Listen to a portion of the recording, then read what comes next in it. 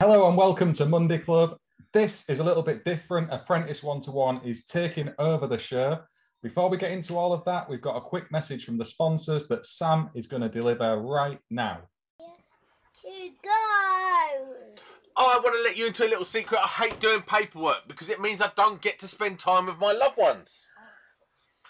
Now, I use Payaka. Payaka makes running a service business super simple.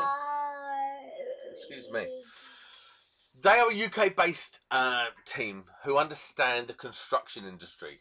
Now, you can create interactive quotes of drop-down menus, giving your customer the option to spec the install without you having to endlessly re-quote. I know, right?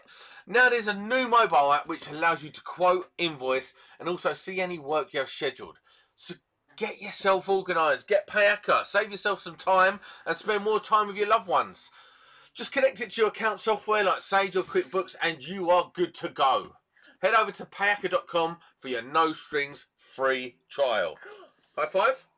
Boom. Payaka.com. WCED. They make all types of enclosures, all types of switchgear that goes in the enclosures, plastic, metal. They got the whole range. Go to wced.co.uk and have a look at their range. It is top quality stuff. It is not your usual Chinesium. It is really, really good stuff. wced.co.uk. Super solid. Like, super solid. Beautiful powder coating. And everything they do is just high quality. And they do all of the switchgear inside from AFDDs through to 4-pole main switches. Go and check them out. wced.co.uk. Right, we're back. So, like Mark said, there's tiers to podcasting, right? Especially in the electrical industry. And me being, well, all I'm saying is sometimes you have to let the peasants sit at the table. So I brought on the Apprentice 1-to-1 podcast with Mark, Jamie and Craig. And apparently they've got something to talk about. Hopefully a bit more than pizza so we can have something to listen to this week. But what? No, there weren't one last week. What did it ruin my Monday? Wait, there was one last week. There weren't. You mean this week? I don't know now. I was very disappointed on Monday at work. In fact, it was massively inconvenient that there wasn't a Monday Club. But here's the thing. This is what happened. So we've got a big announcement coming, right? And I had another podcast in between now and the next announcement. And it was an in-studio podcast and all this sort of stuff. But it got blown out last minute. And I didn't have time to reschedule and get a podcast out in time. So it wasn't technical difficulties. I just got let down at the last minute. And it is what happens. I will accept that as a reasonable excuse. Well, but let's have it right. Monday Club is the biggest electrical podcast there is out there. The back catalogue that you and your co-creator, Mr. Howell, have put together, and everyone else who's ever appeared on it is unbelievable. But you have been in my ear for about 2 months, begging to come on the Apprentice 1-to-1 podcast. Mark, please, can I come on and speak with Jamie and Craig? You are so much better at podcasting than I am. I want to come and talk to you. Unfortunately, we all voted, and the answer was no. So you've invited us onto your show instead. Mark, can you say show? Sure. Shut up. That's it. That's how you can never be better than me at podcasting, because you can't say certain words properly. Jeez, says the man who lives in France. Anyway, you were right. We do have a podcast that we want to bring to your show. It is about training in the electrical industry. You've been through that recently. We want to talk about apprenticeship training, adult retrainee training, and your experiences in a college quite recently. We've been chatting over on Apprentice 1-to-1 about this for a few weeks. You weren't have bothered watching. We know that. So you said to me when we first started doing it, we could have a go and do our little bit, and then you would come on and tell everyone what the problem is with electrical training. So we're here to learn from you. Bear with me. He's going to get his regs book. Before he gets back, how are you two doing anyway? How are you, Jamie? They'll cut this anyway. There's no point us talking. Nah, he can't be asked to edit. So how are you doing, mate? I'm all right, mate. I'm sweating in here again. That is my fault. I saw your little video from earlier of the dog giving you a nice treat. Yeah, got this all set up on the dog vommed on the router, which was nice. So yeah, got a good job. Got done an hour in advance because it just literally walked in and vommed all over the router, which was not great. But I managed to mop it all up. How are you doing, Craig? I'm good, thank you. The question really is, then, what smells worse, the dog sick or the fact that you've got old stale beer that's probably not been washed for a while in that shed? I've been sick in here that many times. You can't smell the dog sick, so we're all right. Okay, I'm back. I haven't sworn yet. So, Mark, you want to talk about training? Yes. My experience. So, as people know by now, I went back to college to do my 18th edition. Bit of an eye opener for me. So the last time I touched a textbook or even a regs book was all the way back when I was an adult trainee as well.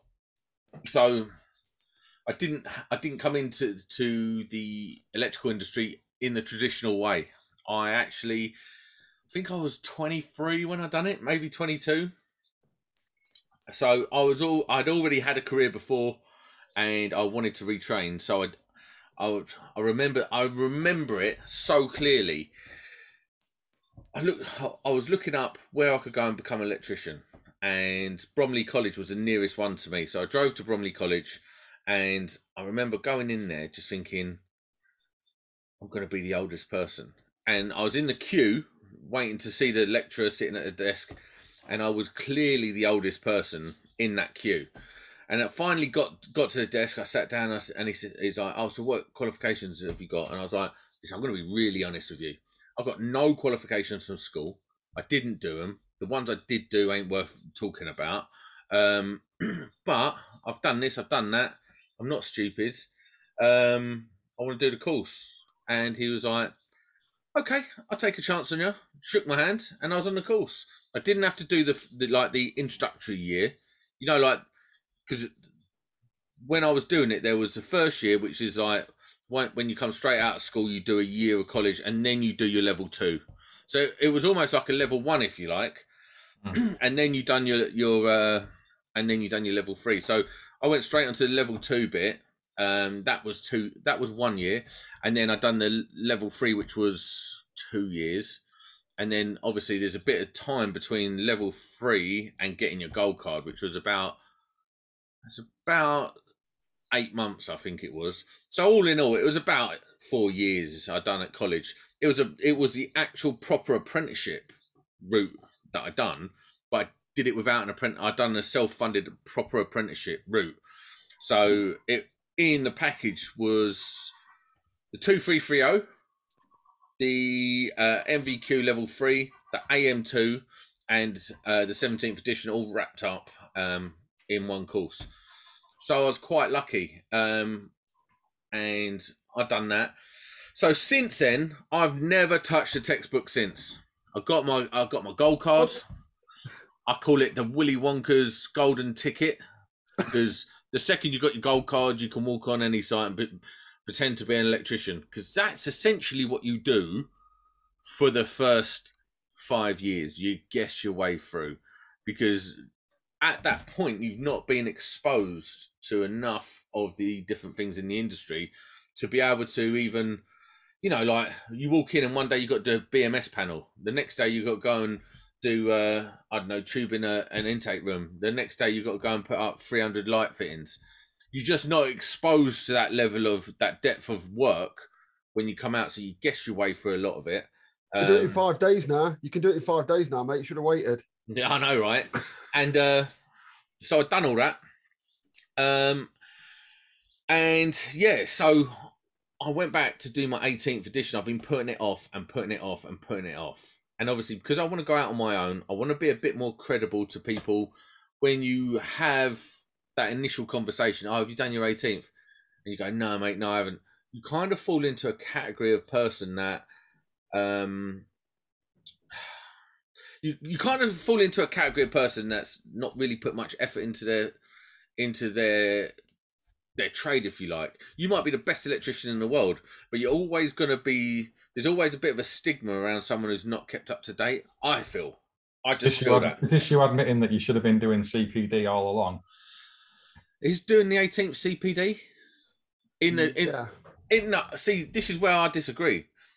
CPD in the industry is a joke. It's a full-on joke because it's so you go for your yearly review, whether it's with the IET, NAPIT, for NIC, and they go, can you show me a log of your CPD? And you're like, yeah, I can. Oh, look, here's an instruction from a light bulb that I installed. Yeah, I read that. Like, oh yeah, well, what the sentence 3 say? Don't worry about it, mate. I read it. Do you know what I mean? That is a depth of CPD. Oh, I listened to the Monday Club podcast where Sam talked about pooing in the woods.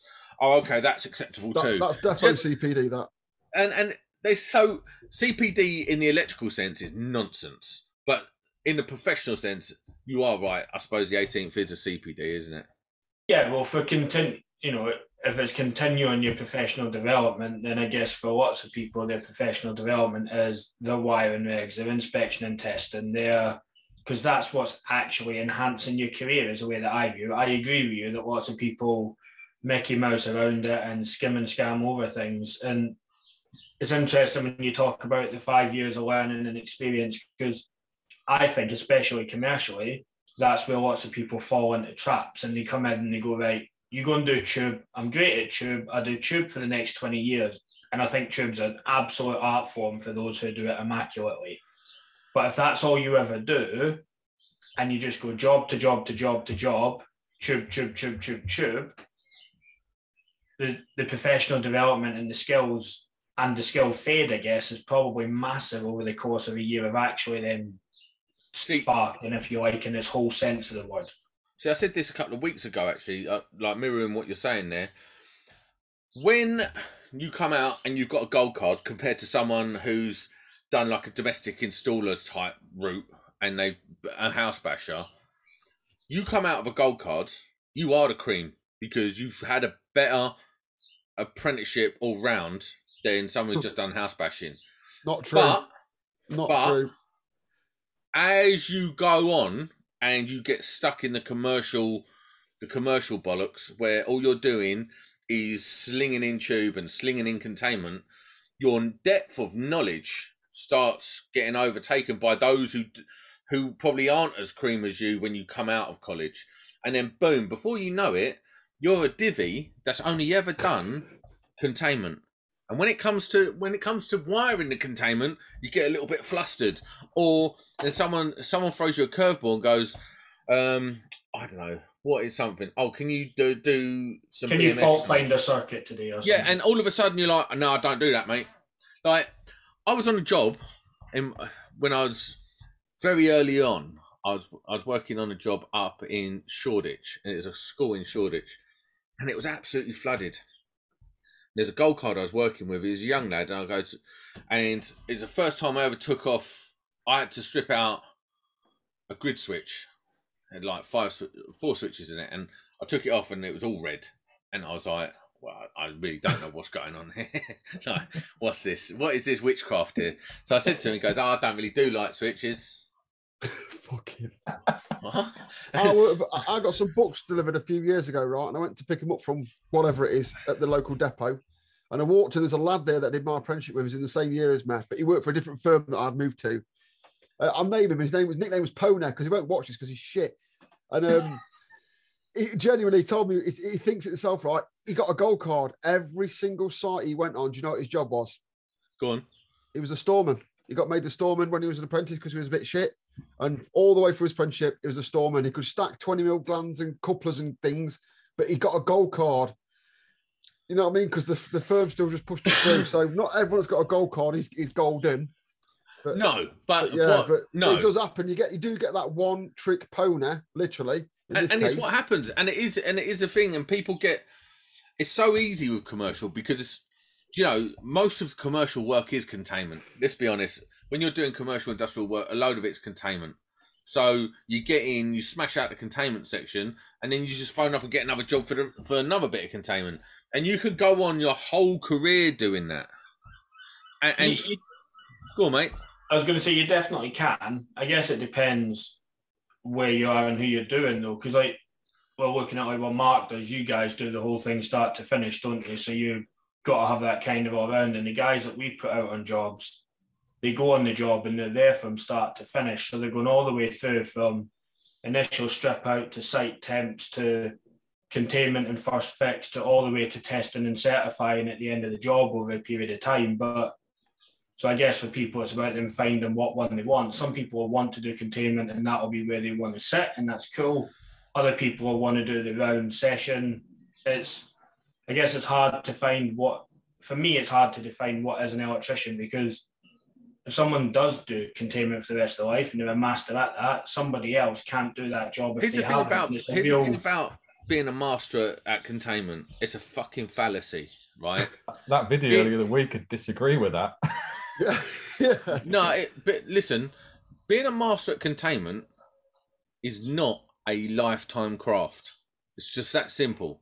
One, to do the highest level millimeter perfect containment, and I've done it. I wasn't very good at it because doing millimeter perfect is just not my bag. But I've done it, and it's really satisfying. It's really rewarding. But the reality is, high level containment is easy. I mean, these days they want all the pre-made stuff as well, don't they? I did that little video on cutting some containment, and everyone was messaging me like, "Oh, you can't do that on site anymore. They'll make you take it out and put the they would." There's companies now that if you go on a bit of unistrut that's 12 rolls long, a bit of rod that's 13 rolls long, they'll literally make it up into trapezes for you. Yeah. They'll send it to site in sections. I know a really good company not to do it, so you don't have to cut anymore. They'll just send you lumps of it. And we get tray and stuff now that has the prefabs for the clicks and things to go on the bottom of them. So you can even get custom bends. So you get them digital protractor rulers. Yeah. I worked on a building that had no right angles and no 45 degrees. It was all like, it was purposely built like that. It's built in the 70s when everyone was off their nut. Anyway. You had to use one of them to get the correct angle, write down the angle, send it off, and 2 days later, a prefab bend will come set at that angle. That is what prefab's for, because I don't want to fuck around doing that. Definitely not. But I could do it, but then they started moaning, oh, like the other geezers can't do it and stuff. Forget that. It is easy to do good. So if you're talking about the primo like containment, okay, that's still easy, but most jobs will accept around 50% effort containment will be accepted. Did you see that video of all the containment that ended up on the floor? I think it was you. Was it you who sent it to me first? And that's what I'm saying. That is like the containment masters is a fallacy. The only way you become a valuable electrician is if you can throw in containment at 100 miles an hour and become like some super geezer that throws it in, or you become a decent all-round electrician that can be deployed on any site and be effective. Do you know what that's called? You don't hear it said anymore. Does anyone know the word for that? Go on. Does anyone know? Because you never see it anymore. Do you remember the word called time served? That's not... Yeah, experienced and time served. All your courses in the world aren't worth fucking shit unless you're experienced and time served in this game. What does time like? Well, when I was a lad, it was a phrase. It was just a thing. It had like this aurora around it. It had a meaning of all its own, but it doesn't seem to be about anymore. Yeah, but time served served your doesn't... gold card until you'd been out in the field 2 years after qualifying. Back in the day. That's what it used to be, because that's what an improver was originally, wasn't it? Yeah. That period between finishing college and waiting to be given your gold card, or waiting to be allowed to get your gold card, or anything like that. That section was you as an improver, wasn't it? That period of time is what you was labelled as an. That's my understanding. I might be wrong. I think time served means you've been there long enough to get fucked around by the old boys enough to know what you're doing. Simple as that. So if you don't put the time in, you don't get the results. You don't get that thing. See, at the end of when I had to bounce around. I'd done a bit of house bashing. I'd done Hounslow Homes contract, which was chaos. It was rewiring occupied houses in surface trunking. Sticky back as well. Sticky back trunking. Like we'd do a 3-bed house in a day and a half. Classy. I think with social housing, though, that's still fairly common, isn't it? Yeah. Because they don't want you damaging and ripping the walls down. They want it in safe and quick and moving on to the next. So I did that, and then I did a lot. Then I really liked doing containment at the beginning, as does everyone, because it's like playing with a big Meccano set. It's quite rewarding. You can throw like, I don't know, 20 meters in, and you look how much I've done. Which reality is not that difficult. So yeah, getting back to the original point, I went back to college to do my 18th edition. Now, I got very kindly recommended the Electrical Academy by Napit, and I went down there, and let me tell you, what a facility. Great people, really great people. Big shout out to Kev and Lana, or Lani, I think her name was. Brilliant people, brilliant course. Kev's depth of knowledge is phenomenal. He really knows his stuff. But more importantly about what they're doing there is he actually cares, and he's not just doing it because it's his academy and he's just knocking it out. He's doing it because he genuinely loves the trade. He has a deep respect and understanding for all aspects of the trade, knows the book inside and out, and just an all-round, like, wholesome environment to go and learn in. Now, I'm a bit dumb. I'm a bit of a chancer. So the whole thing was quite difficult for me. And, you know, I had to rely on my luck and my ability to blag things to get my 18th. But yeah, the whole thing was a real eye-opener. Now, a lot of people say the 18th is just a money-making thing, make you buy a book every now and then. It's not. The value I saw in doing the 18th is it familiarises you in a very subtle way with the regs. You're not listen, there's very few people on this planet that learn the regs book inside and out and can go, bam, chapter fucking 14, reg 141144. Mark can, because he's got an elongated head, so he's got an extra lobe in that massive forehead that is just for regs. Unless you are teaching it every day, you can't ever get to that level. It's impossible. The size of that book is stupid. No, you don't want to do that either, do you? Because there's no point in learning information that's written down. It's a Mong's game. You don't need to do that. It's in a book for a reason, so you don't really have to remember it. So when it changes, you can read it from the new book. Don't memorize it. Well, that course teaches you to navigate the book at the end of the day, doesn't it? But it does more than that. It does more than that. It allows you... It's a very clever course. The idea of learning to navigate the book and pick out certain things from the book is a very clever tool to teach people for understanding the regs, how they're set out, and really familiarising yourself with the regs book, because it can be daunting. It's like 500 pages of nonsense, really, and written in a real dickhead way. It's written by dickheads to be dickheads. But the course... Says it in the first page as well, that. Written by dickheads. Yeah, but it is. And do you know what's worse than the book? Go on. Is the course. That is written by some toffee-nosed twat. I've been to university and everything like that, and I'm gonna even ask the question in a dickhead way. Do you know what I mean? Like, just ask the question straight. We're the kids who fucked about at school, didn't apply ourselves, weren't dumb, but fucked about at school, right? Why have you got to... And also, once we've done our qualifications, we're like, that's it, we're done. I never have to... I've got trade, ticketed up for life. And then all of a sudden a new edition comes around, you got to get your ticket for that. So you're already a bit like... The pressure's on. I've got to pass it. It's cost me £1,000 because I've got to take basically a week off work, 400 quid for the course, whatever. It's cost me £1,000 to do. I've got to pass it first time. You're really going into it.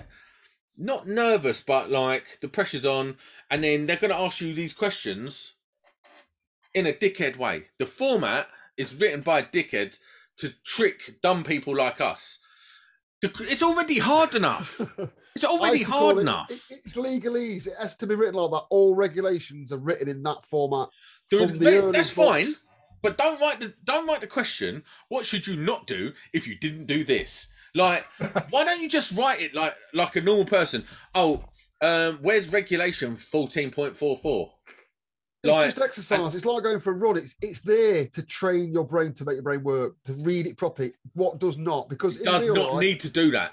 Don't need to do that. People ask questions like that in real life. I used to think the same, Sam. I used to think exactly the same, but it turns out in real life, listening to a question, thinking about it, and then answering is a life skill. And I used to think the same as you, but the more you get involved with people directly, like Mongol public people who tell you their shit, you've got to listen to what they're saying because they'll tell you stuff wrong. You've got to dissect and go back to them. How about this then, Jamie? You're wrong. Well, the point of the regs is to be a working knowledge of what you need to be able to do it in a safe and effective manner, isn't it? And that's what you need to be able to demonstrate your understanding and come out with at the end of it. No, this is why you're wrong, right? It's just simple. Why are you wrong next? Listen, it's simple. Electricians install to the rule of thumb. When we don't know how to install to the rule of thumb, we ask Mark. If Mark's not available, then we go to the book and we find out that way. Yeah, but rule of thumb is really dangerous. Not existent as well. The fact, because I watch this and I listen to it, and I'm not a regs geek and I'm not perfect in any means. We all do things by a certain extent, but the amount of time you're seeing people going and saying, well, talking about putting a ring in, do we not think at times, and someone said this to me the other day and it made me giggle, do we not think at times it's convenient that to put a ring circuit in the UK, it's exactly one drum of cable and you can put whatever you want on it and it will always be perfectly fine, even though the minute you step over 50 metres and run a cable, you normally need to size up because of voltage drop, but no one ever checks it. Do we not think that's convenient as a rule of thumb? Yeah, it's sweet. What's the problem? What's the problem? The Gucci jobs. Nothing. You start with a quarter of a reel and then you work onto the new one. But I don't understand what the problem is. Because you don't make the money out of the crap jobs like that. Like a hot tub, you've got to calculate it. People will pay more for that. Slapping in a ring main is Guess what? You don't have to calculate a hot tub, and here's why. And this is the truth. Because it don't matter. Like, we're telling the truth here. You tell me why you need to calculate a hot tub. Because it's 600 metres down there in the garden. And if it's not, do you still need to calculate it? Well, if it's 559, I'd still bother. Right. Well, officially, yes, because now within your Amendment 2 that you've done, you've got to start providing handover packs to clients with your calculations in it. I'll go what I'd say at college, yeah, and this is what you and then what? I'd say, and then what are you going to do in court? What will you do in court? If you have to go to court and you're going to get sued, you're going to get bankrupted. Oh, see, this is that bullshit. This is that E5 bullshit I'm not having. No. Who goes to court? I say this on trade as well. HSE used to love going after companies and punishing companies, and now they like going after individuals. And if you Google it and keep your eye on it, you'll find a lot. My mate burnt down a house. He left the fire cover off of a halogen downlight, put an insulation back over it, burnt down the house. Yeah. So he paid him 35 grand and never heard nothing else. Listen, this is for me. It's not about court. For me, it's about walking away knowing that you're happy with what you've put in is safe, and that's years ago. For me, that's my opinion. Years ago, my mum and dad bought a hot tub, right? Put it in their house. And I should use it outside. Right? Yeah, outside. And I was like, right, sweet. They was like, I need you to wire it up. Didn't know what I was doing. So I just got a rotary isolator, banged it on the wall, bit of armoured, straight to it. I think it's like 16 mil armoured or something, straight to it. And then boom, the other bit of armoured straight out into the thing. Guess what? Never had a problem. Every 2391 course I do, first half an hour, with permission, I make them watch the David Savory video, The Unfortunate Death of Harvey Terrell. And if everyone who's a spark should watch that, and it'll make you think differently about your design and your choices when you're doing work. I don't think you're wrong, but I do think I do think the rule of thumb generally works out well. Yeah, I know what you're saying, Sam. Like if you put in a hot tub straight outside someone's back door and the fuse box is backing onto it, it's not a great run. You're going through no insulation or anything, and you know the rating of the hot tub. You probably don't need to go to the extent of getting your regs out and running all the calculations. But the sooner you're sticking it on an earth electrode somewhere, or you're 20 to 30 meters into someone's garden, definitely need to start doing that. You can't just go chucking 16 mil steel wire armoring on all of them, looking at the price of copper anyway. This is what I would do. Well, I nicked it anyway. So listen, I didn't choose it because I was like, this would be safe. I was like, found it. Why's it gone? Why's the Ultimate 95 mil? It just is all right. Found it. That was it. And because the other thing is, this is typical my dad. Spend £4,000 on a hot tub, and I say, well, it's probably be about 200 quid for the bits and pieces to do it right. Nah, I ain't paying that. That's typical every fucking member of the public on earth. That's my dad. I'm like, Dad, you just spent I've spent £4,000. I ain't spending another 200 quid. That weren't budgeted for. Yeah, but like, you just sold your house. You've got plenty of dough. Don't worry about it. Nah. Can't you nick some from work? Well, yeah, I suppose I can. That was it. Is it cheaper if they don't have an RCD? RCD? What do you need that for? Well, why is that 60 quid? And so I had to put on like I did put on the RCD and all that, but yeah, to be honest with you, £4,000 hot tub, if you get in it and you get electrocuted because something's failed, it's the hot tub's fault, not yours. £4,000. That's a story, and he's sticking to it. That's my story, and I'm sticking to it. So don't go to Sam's for a hot tub. Just so everyone's aware, this is not proper electrical advice nor legal advice. Please seek professional help of a qualified, time-served electrician. Not called Sam. when you were on your regs course, Sam, was everyone else electricians? So interestingly, I don't think many of them were. The electrician by the definitive standard, I think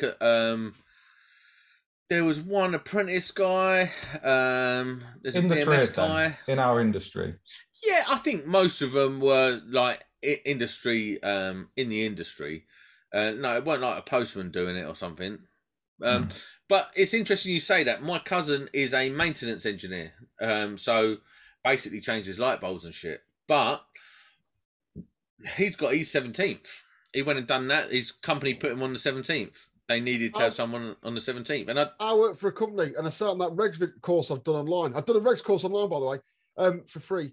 I sat on there was a company I worked for, a big aggregates firm, and they thought by sending people on an 18th edition would render them completely umbrellaed from any legal action if they did electrical work.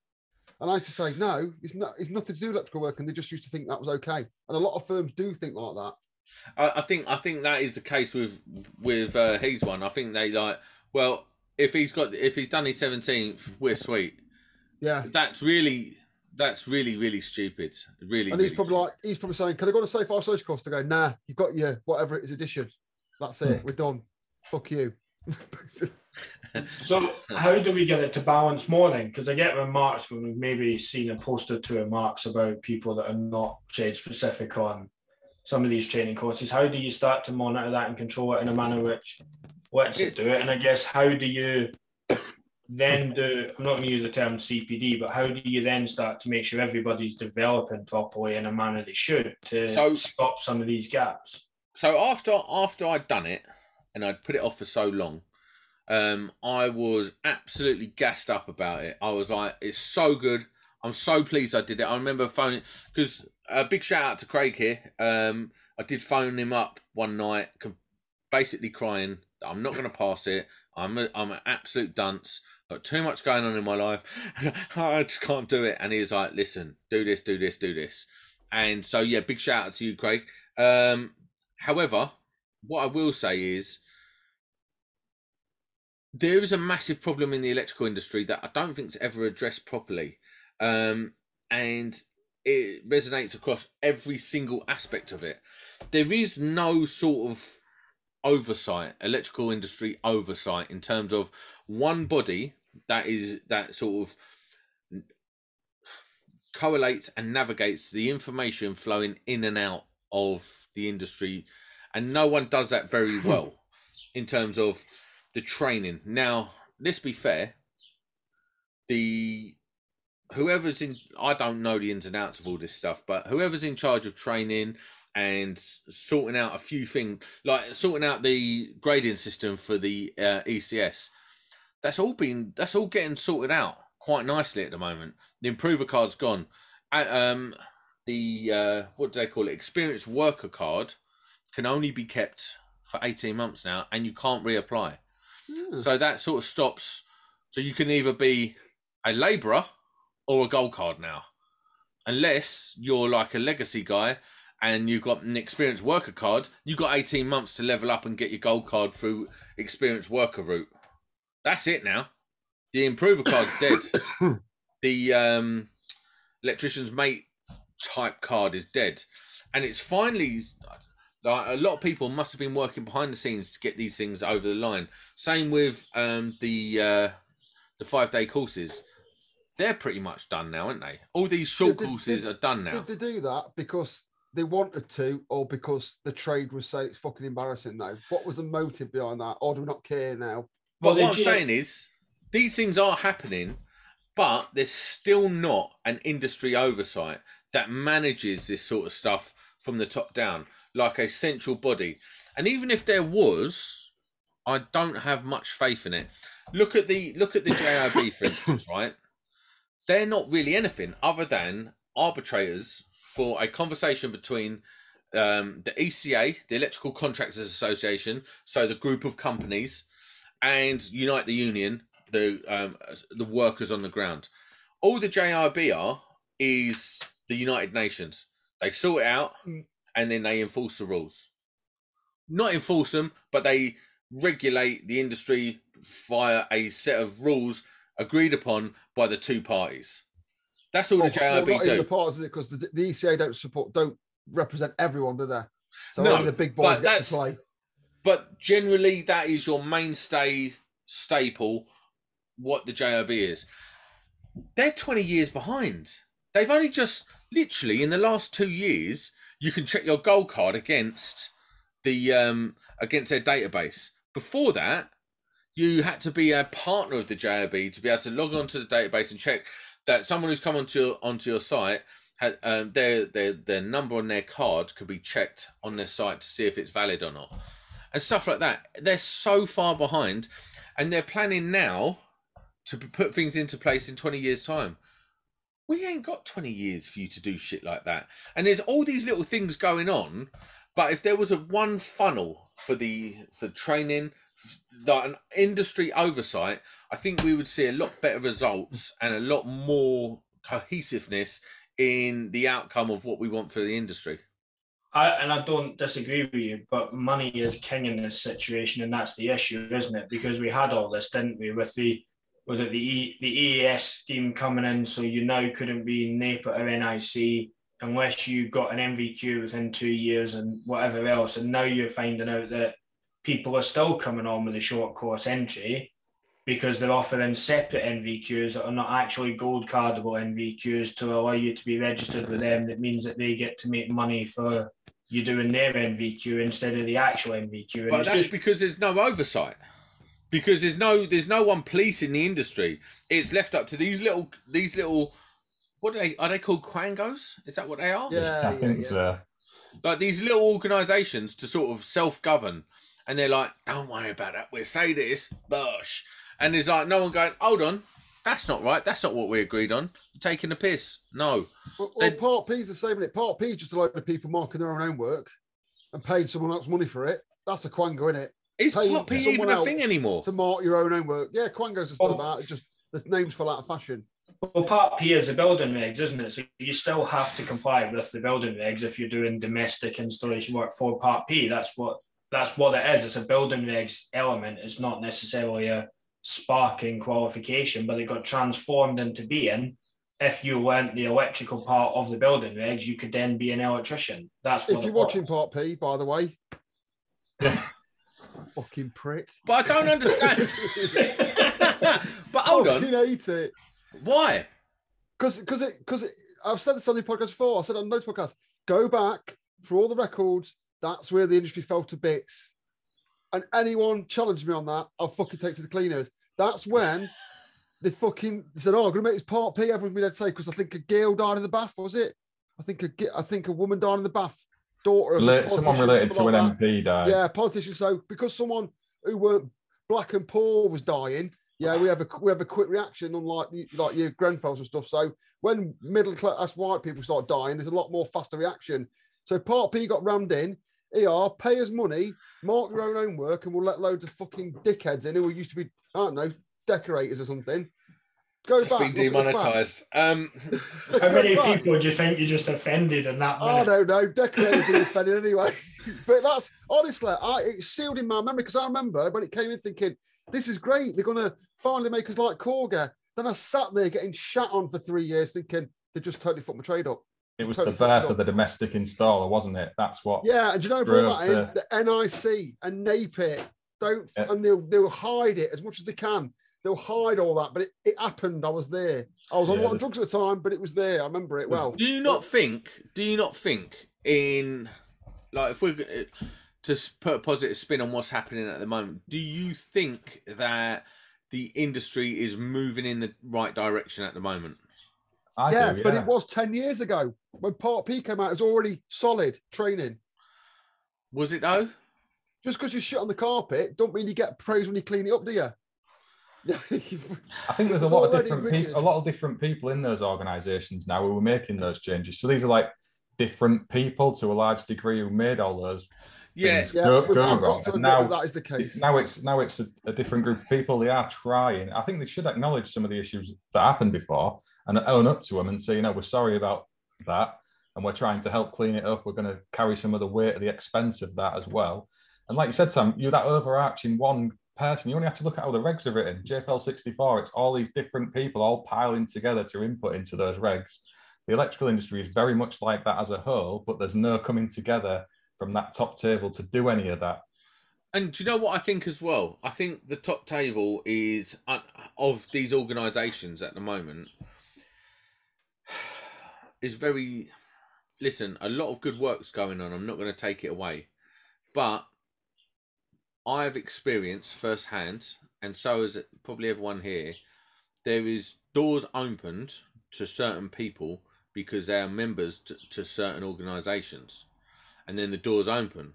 There is no there's no communication across the industry to all comers. It's only those who pay their dues to these organisations. They don't care about anything outside of their organisation. So the ECA, for instance, that unless you're a member, they ain't talking to you. So in America, they call that lobbying, wouldn't they? It's the same as lobbying in America, that the people who pay the money get like the JIB. If you've ever said anything negative about the JIB, they ain't talking to you. And I think that is a really antiquated mindset. And I don't think it's... Listen, they can do whatever they want. They're private organisations. And they can have whatever rules they want to make their thing work how they want it to. But the reality is they're in a position of responsibility for our industry and should communicate and should have conversations and should include the opinion of everyone, because if they're making policy for our industry, we should all have an input. Make a stand then. Don't join a scheme. I'm not in any of the schemes, and I will do domestic work in people's houses now and then. I'm not in a scheme. Take me to court, prove I'm not competent. Yeah, and I'll say that out loud. I'm not in a scheme. I'm not joining a scheme. I do work. I do it properly. I do it to the regs. I test and certify it. Put me in court, prove I'm not competent. Because at the end of the day, Part P notifications are the responsibility of the homeowner, not the electrician. So don't pay your money. They'll soon fucking start talking to you then and listening to you. And now I'm on a rail strike. See you later.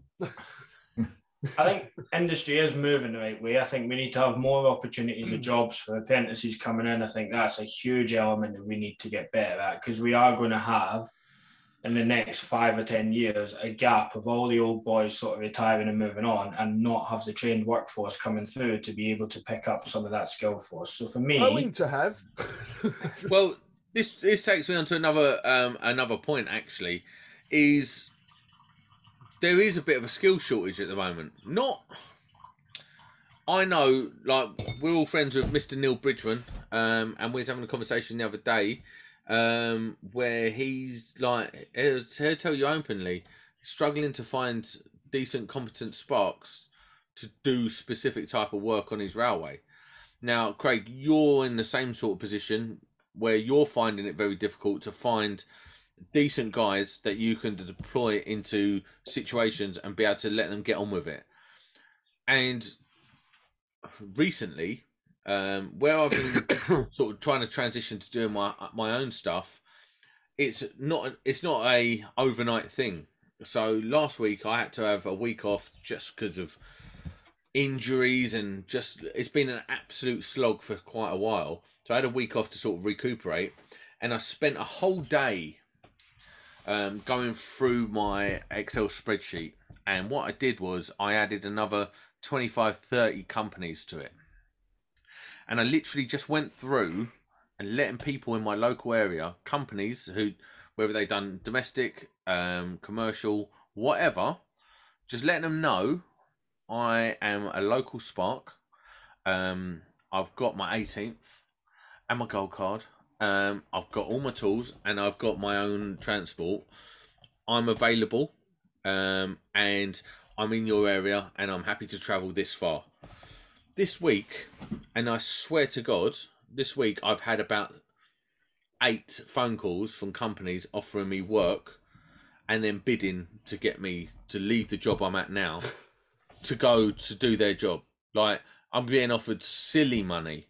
Where you at, Sam? You're down south, aren't you? Yeah, down South Kent, Margate area. It's the same. I just as a hobby, I keep my ear to the ground on what jobs are going, yeah, and what the rate is and all that kind of thing, because I'm fucking boring. I have been inundated this week. It's bonkers. It's absolutely crazy. People can't get people on jobs. There's loads of work out there, which makes you wonder why there's still people on Facebook going, "Oh, can anyone give me a start? I'm new." Mate, at the moment, if you're sitting there waiting for a WhatsApp group to send you a message with a job local, or if you're going on Facebook groups or anything like that, you're waiting for a phone call from an agency or a text from an agency, you are mental.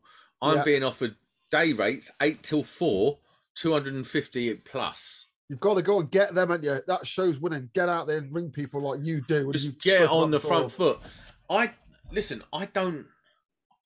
A while ago, maybe Mark could tell you, maybe a year ago, I decided that I was going to be my own agency. I'm done. I'm done dealing with agencies. Umbrella companies. I'm like, listen, I've got a lot of respect for some agencies. I've got a lot of hate for other agencies. I spent a long time fighting agencies and letting them know who's boss for a while. And yeah, I had a bit of a rep. But the reality is... You don't say. The reality is, you actually don't need agencies. If you do the very simple thing of an Excel spreadsheet, be a bit confident on the phone, be a bit confident in your skills, you simply don't need an agency. It's that easy. You know, the ones that find you work, is that am I right thinking a trust agent would find you work and place you and then you could go direct? Yeah. Now they just seem to want to get you on an umbrella company. Yeah. All those ones that want to get in an umbrella company. Yeah. Fuck off. Yeah. Proper people that find people with the right skill to fill a job. They're good agencies, but they are few and far between. That's not a thing. And it hasn't been for a while. I've just got employed by someone doing that thing. So it does exist, but in most umbrella companies. Generally, agencies, M&E agencies, are there to get you on their books. So as when a job comes in your area, they get you on an hourly rate, and they just earn off the back of you. They don't go out and find you work. They're not interested in going out and finding you work. They get a job in, so have a client. The client goes, I need 10 sparks for a job in Sandwich tomorrow. I need 10 sparks. And then it's their job to go and find the sparks. It's like this role reversal of what an agency should be. Years ago, I had a row with an agency geezer. He was being a bit of a dick. Well, I probably was. But I sort of read the situation as he was being a dick. I said to him, listen, you're an agent. You work for me. You work for me. I'm the talent. I'm the skill. You go and find me a job, And then if I've got a problem, I phone you and you sort it. Not you tell me, oh, my timesheets, I've not been paid properly. Oh yeah, go and speak to the supervisor. No, bitch, you go and speak to the supervisor. What? How do you earn your money? He goes, well, I'll go out there, I'll make the phone calls, and I'll find you the work. You don't know. You don't. So I've had this sort of very, very. I've not been the best of friends with agencies for some time. I can't stand the majority of the fucks, to be honest. But I do get it. But I do get it. You're not going to change it because the industry. I've been bitten on my foot again. There's some fucker in here that keeps biting me. Not Neil, is it? Neil's down there. Mate, if Neil was under the table, my table would be up here. Old Sasquatch. This is the thing. You're not going to change the agency industry. I tried. I had with the union and stuff. I tried. You're not changing that industry. Have you heard the latest umbrella scam? Have you heard? It's worth telling people this. Have you heard the big umbrella scam that's doing the rounds? No. So basically, they'll stick on an umbrella company, which is just some bullshit. And then there was a big case. If you Google G4S micro umbrella, what they were doing was these lads were getting the pay slips and Googling the company, and it was registered to 2 birds in Thailand. So they basically, you're working for someone under an umbrella that's got another umbrella. So if you have an accident at work or need some PPE, you aren't entitled to it because the company's registered in Thailand. It doesn't surprise me. The whole it's referred to by Unite and the Unite people as what the fuck does they call it? Bogus self-employment. Yeah, because you're not self-employed. You're not self-employed at all. You're working as an employee, but with no employee benefits. That's exactly what you're doing. And it's funny. I had this conversation with one of these company directors this week who phoned me up and said, "Oh, come work for me." I was like, as long as you're very aware and understand that I'm not an employee, I choose my own hours. I choose the way I do my own work. By law, I have to do that. He's like, "Oh, mate, that's not the attitude we're looking for." I was like, well, "Then I'm not the person." That's HMRC's attitude, isn't it? That's like, what HMRC want. Okay, I can't help you then, my man, because like if you want me to work for you, I work as a subcontractor, not as an employee with no benefits. You want me to work for you? I don't know. It's 65 grand a year and 30 days holiday. No, sorry. Well, I can't afford that, mate. Well, then you can't afford an electrician. Again, it's the same old thing. And it comes back to no industry oversight. It's a huge problem of the skilled workforce out there. Like you said, Sam, it's already starting to happen. Craig is probably seeing it where he's working now. He's got his new job at where we won't say the name of the company in case he doesn't want to, but he's looking after a bigger team and you're trying to build that up. There's Neil as well doing his stuff. And there's loads of other people like that. And you wonder if they've been feeding into the ECA and other places like that. What's going on with the skilled workforce out there? It's costing us too much money to hire people. There's nobody to employ, and maybe they've had to start looking at the training because of that. Yeah, because they've not. Because Mark, have you got apprentices? Yeah. Craig, have you got apprentices? Yeah. I know Neil's got apprentices. I've trained 2 apprentices. Yeah. All the big fucking boys were robbing everyone else's, weren't they? Not doing their own for years, and now it's biting on the arse. So train apprentices, you fucks. Again, I agree. The only route into the industry should be apprentices. I don't believe that as an adult you can't retrain to becoming an electrician, because I did that. You can't do that. But what you can't do is rely on, what you can't do is be a big company and rely on 16-year-olds going out grafting, aren't they, working in a pub or Tesco and saving up $2.5 grand to go and spend on a level 2. Then getting a job and saving up the money to spend on a level 3. You should be fucking, well, not you personally, but those fuckers should be training apprentices like they did traditionally before the industry went through a bit of bollocks. Yeah, I agree. I think the whole thing with apprentices and the whole thing with, sort of the route into the industry. Because years ago, there was something, what was it called? Besna. Years ago, there was something called Besna. And what they wanted to do was... Split containment testing. I remember that. And so there's massive protests all up and down the country about it. And they wanted to charge a certain rate for containment, which was about, I don't know, at the time, I think it was like £12 an hour. And then to do the wiring of the containment was like £15 an hour. And then testing was £18 an hour, for instance. And that's what they wanted to do. And the unions were all in on it. They had all been bought off. And there was the EETPU or whatever it was called at the time. And they was all being like, it was signed, sealed and delivered. But it was the guys on the ground that pushed back against it. They were shutting down power plants and the whole lot. And all these things sort of feed into what the problem you got now, which is great for someone like me, an all-round electrician. It's great because I've got loads of work at the moment. But the problem is the electrical industry going to come to a standstill in the next 10 years? Like, I said this on the pod, and I said, you know what? I've watched this develop for 10 years, and I've always thought, I'm going to make a fucking killing out of this. I'm laughing. And I said, I'm not proud of it now it's happened.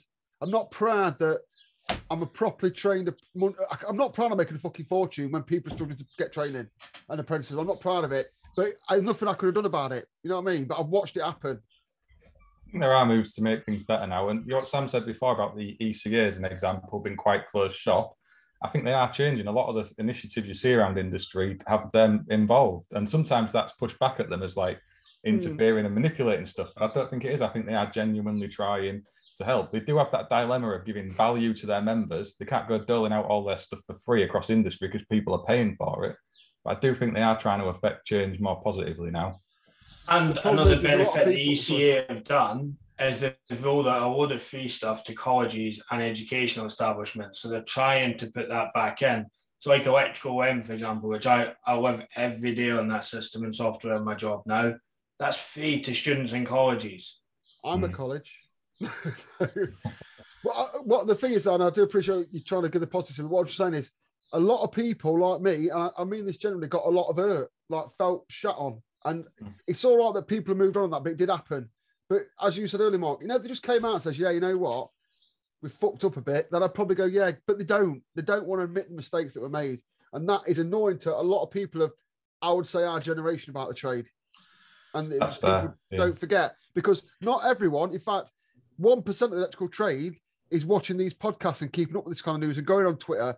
The rest of them are out there feeling fucking bitter and twisted about the trade, what happened 10 years ago, and they don't know that there's people talking about this now. Don't even know the ECA are doing anything. So that's for them to deal with. I think there's a lot of distrust around the ECA. I mean, I dealt with them directly for a bit.